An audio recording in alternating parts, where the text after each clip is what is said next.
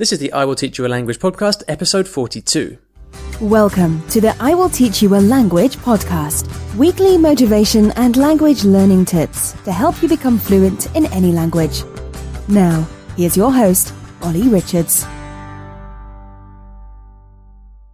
Hello everyone, welcome back to the podcast. This is the I Will Teach You a Language podcast, your twice weekly dose of language learning motivation. Whatever language you're learning, whatever stage you're at, whether you're a beginner or super advanced, hopefully this is the place where you're going to get the motivation you need to keep going and to reach fluency.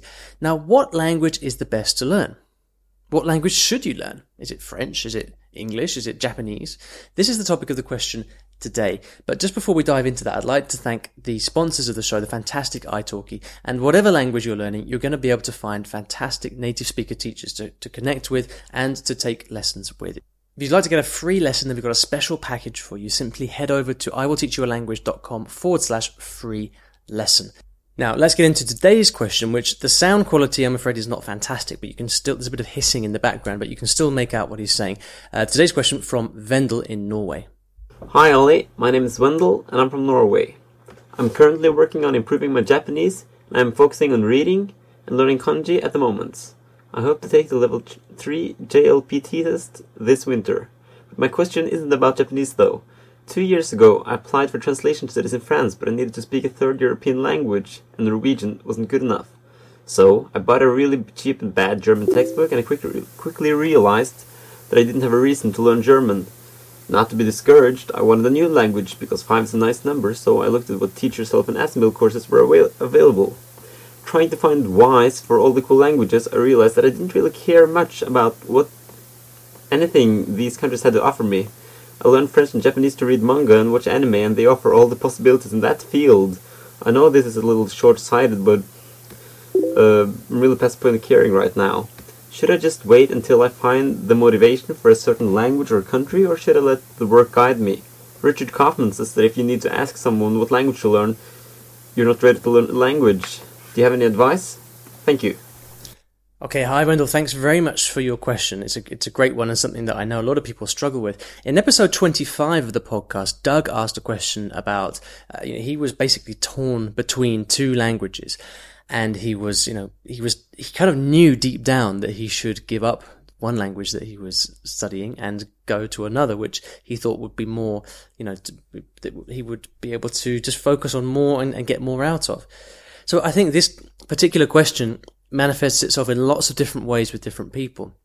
But I guess it comes down to the main question of what language should I learn, like you say. And you quoted someone as you said Richard Kaufman. I wonder if you meant Steve Kaufman. But either way, he said, if you are asking what language you should learn, then I think it's the wrong question.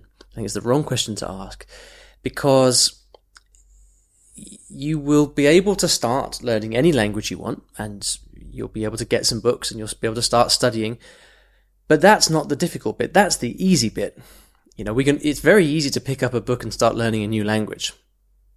What is not easy is to then keep it up and carry on for the years that you need to really learn to speak it like a native, or to speak, at the very least, to speak fluently.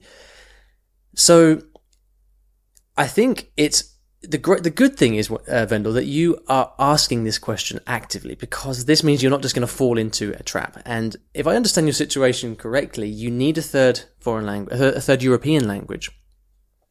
But you also realize that you don't really feel any particular passion for any European language. And I totally get it. I've learned lots of languages, and my last 3 languages were Asian languages. They were Japanese, they were Cantonese, and they were Arabic. And the reason I've learnt those is because I haven't felt any particular draw towards Europe or European languages recently. That might change, but that's, I've learnt my most recent languages because I have developed an interest in one of those countries in some way. So, you're learning Japanese at the moment, and I can see you've got this understanding and this experience of what it means to have motivation. You love reading manga in Japanese, which is great. You're taking the JLPT level 3, which for those of you who don't know, this is, in Japanese, it's called the Nihongo no Ryoku Shiken. And it's a government-run national Japanese test. I have my own thoughts about this test and whether or not it's good. There's no speaking component, for example, which, I think, although I thought maybe they were going to introduce one. But anyway, you don't want to hear about that. But level 3 is a really good level. So you're clearly doing well, and you've obviously got to that stage with the motivation that you have and your love for Japanese. So that's fantastic. And so I think what you are experiencing right now with your confusion over what language to learn next is a byproduct of this, because you've seen what it's like to be in love with a language and to have, full-on motivation for a language. And so if you try to pick a language that you're not passionate about, then you will notice the difference. I guarantee it. Maybe not for a few months, but certainly within 6 or 12 months, you will find yourself just thinking, what am I doing? Why am I learning this language? So I guess it comes down to the question of, can you manufacture that passion? Let's assume that you don't have that you've identified a language that you think you should learn. Maybe it's Spanish, for example, and you don't have a passion for the language. Can you manufacture it? Can you become passionate about a language in order to then go off and learn it? I'm not so sure that you can, to be honest with you. And even if you do manufacture that passion in some kind of way, it's got an expiry date. It's sooner or later you're going to run up against this brick wall, and you're just not going to have the staying power you need. I think there are two different kinds of people here, because I'm not sure my advice applies to everybody. Certainly for me, if I'm not in love with a language or a culture, or if I don't have a deep fascination and want to learn more, then there's no way I can learn the language. But I know that there are lots of people. I've come across people before who are capable of, who've got extremely good self-discipline and are very, very motivated. And if they have an instrumental reason to learn a language, for example, for a job opportunity, or maybe in your case, Vendel, for applying for, I think it's translation studies, you said, there are people that with that kind of instrumental motivation, they can then go off and force themselves to do anything. But I think you would know deep down whether you are that kind of person or not. And I suspect you're not, just like me, because otherwise you wouldn't be asking the question. So I think what it comes down to for you is probably think, well, how badly do I want to do this translation studies thing? And if you want to do it badly enough, then maybe you should say, okay, I'm just going to go and learn Spanish or something like that, and just do it.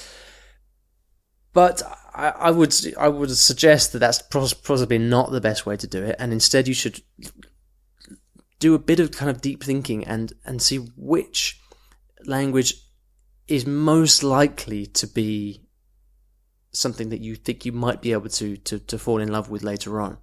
So I would be tempted to look around myself and to look around me and to think, okay, well, where are my friends from? What languages do they speak? What kind of hobbies do I have? Is there something that I do that has a particular connection with a country? For example, do I love opera? Do I love Italian opera? So could Italian possibly be a language that I could fall in love with? What kind of movies do I like? Do I particularly like Latin American movies? In which case, maybe Spanish might be something that I could take up. You got to look for something to hook onto, something that ideally related to your interests that is going to be able to sustain you through the language journey. And ultimately, I can't make that decision for you. I don't think it's an easy decision. But I think it's going to come down to whether or not you make this decision to learn another language that you're not particularly interested in for the sake of, for example, getting this into this translation studies course, or whether you say, you know what, I've been interested in Korean for a long time, so I'm going to go and learn that because that's where my heart lies. I know what I would do. I would follow my heart in every case. But ultimately, but it's going to be down to you. So I know I haven't solved your problem right here, but I hope that provides a bit of food for thought. And if you'd like to ask me a question, please do. I'm always looking for new voicemail questions. In particular, you can go over to iwillteachyoualanguage.com/ask, and that's going to take you to a little widget that you can leave a message with me, leave a message for me on either your smartphone or your computer or whatever it is you're using. Now, I thought about an interesting resource for this episode. because I always like to end these episodes by giving you a resource of some kind. And I came across something that I found recently, which is a British Council report into languages of the future. And it's called British Council Languages for the Future report. And I thought maybe you would be interested to know which languages the British Council, which is a UK government organisation, thinks will be most useful for the future of the UK. Now, obviously, you are probably not listening to this in the UK, but nevertheless, it's probably a pretty good indicator of it's relevant to you, probably. And their languages in reverse order, so the top 10 languages of the future are, at number 10, Japanese, joint number 8, so rather than 8 and 9, they've just got joint number 8, I don't know why, Russian and Turkish, and then in decreasing order, Italian, Portuguese, German, Mandarin Chinese, French, Arabic, and if you'd like to know number 1, then head over to the blog, iwillteachyoualanguage.com/episode 42, and I'm going to put a link to this very, very interesting report so you can find out what the number 1 language for the future is, and just generally read the rest of it, because it's really, really interesting the way that they summarize it. So you can probably guess what it is, but if you'd like to read it, head over to the show notes and check that out. And I'd like to end the show by thanking the sponsors, italki, where any of the languages I've just mentioned, including the number 1 language, you will be able to find native speaker teachers who can help you on your way in your language learning journey. To get a free lesson, head over to iwillteachyoualanguage.com/start speaking, and you'll find everything you need there. So thank you so much for listening, and I'll see you in the next episode of the podcast.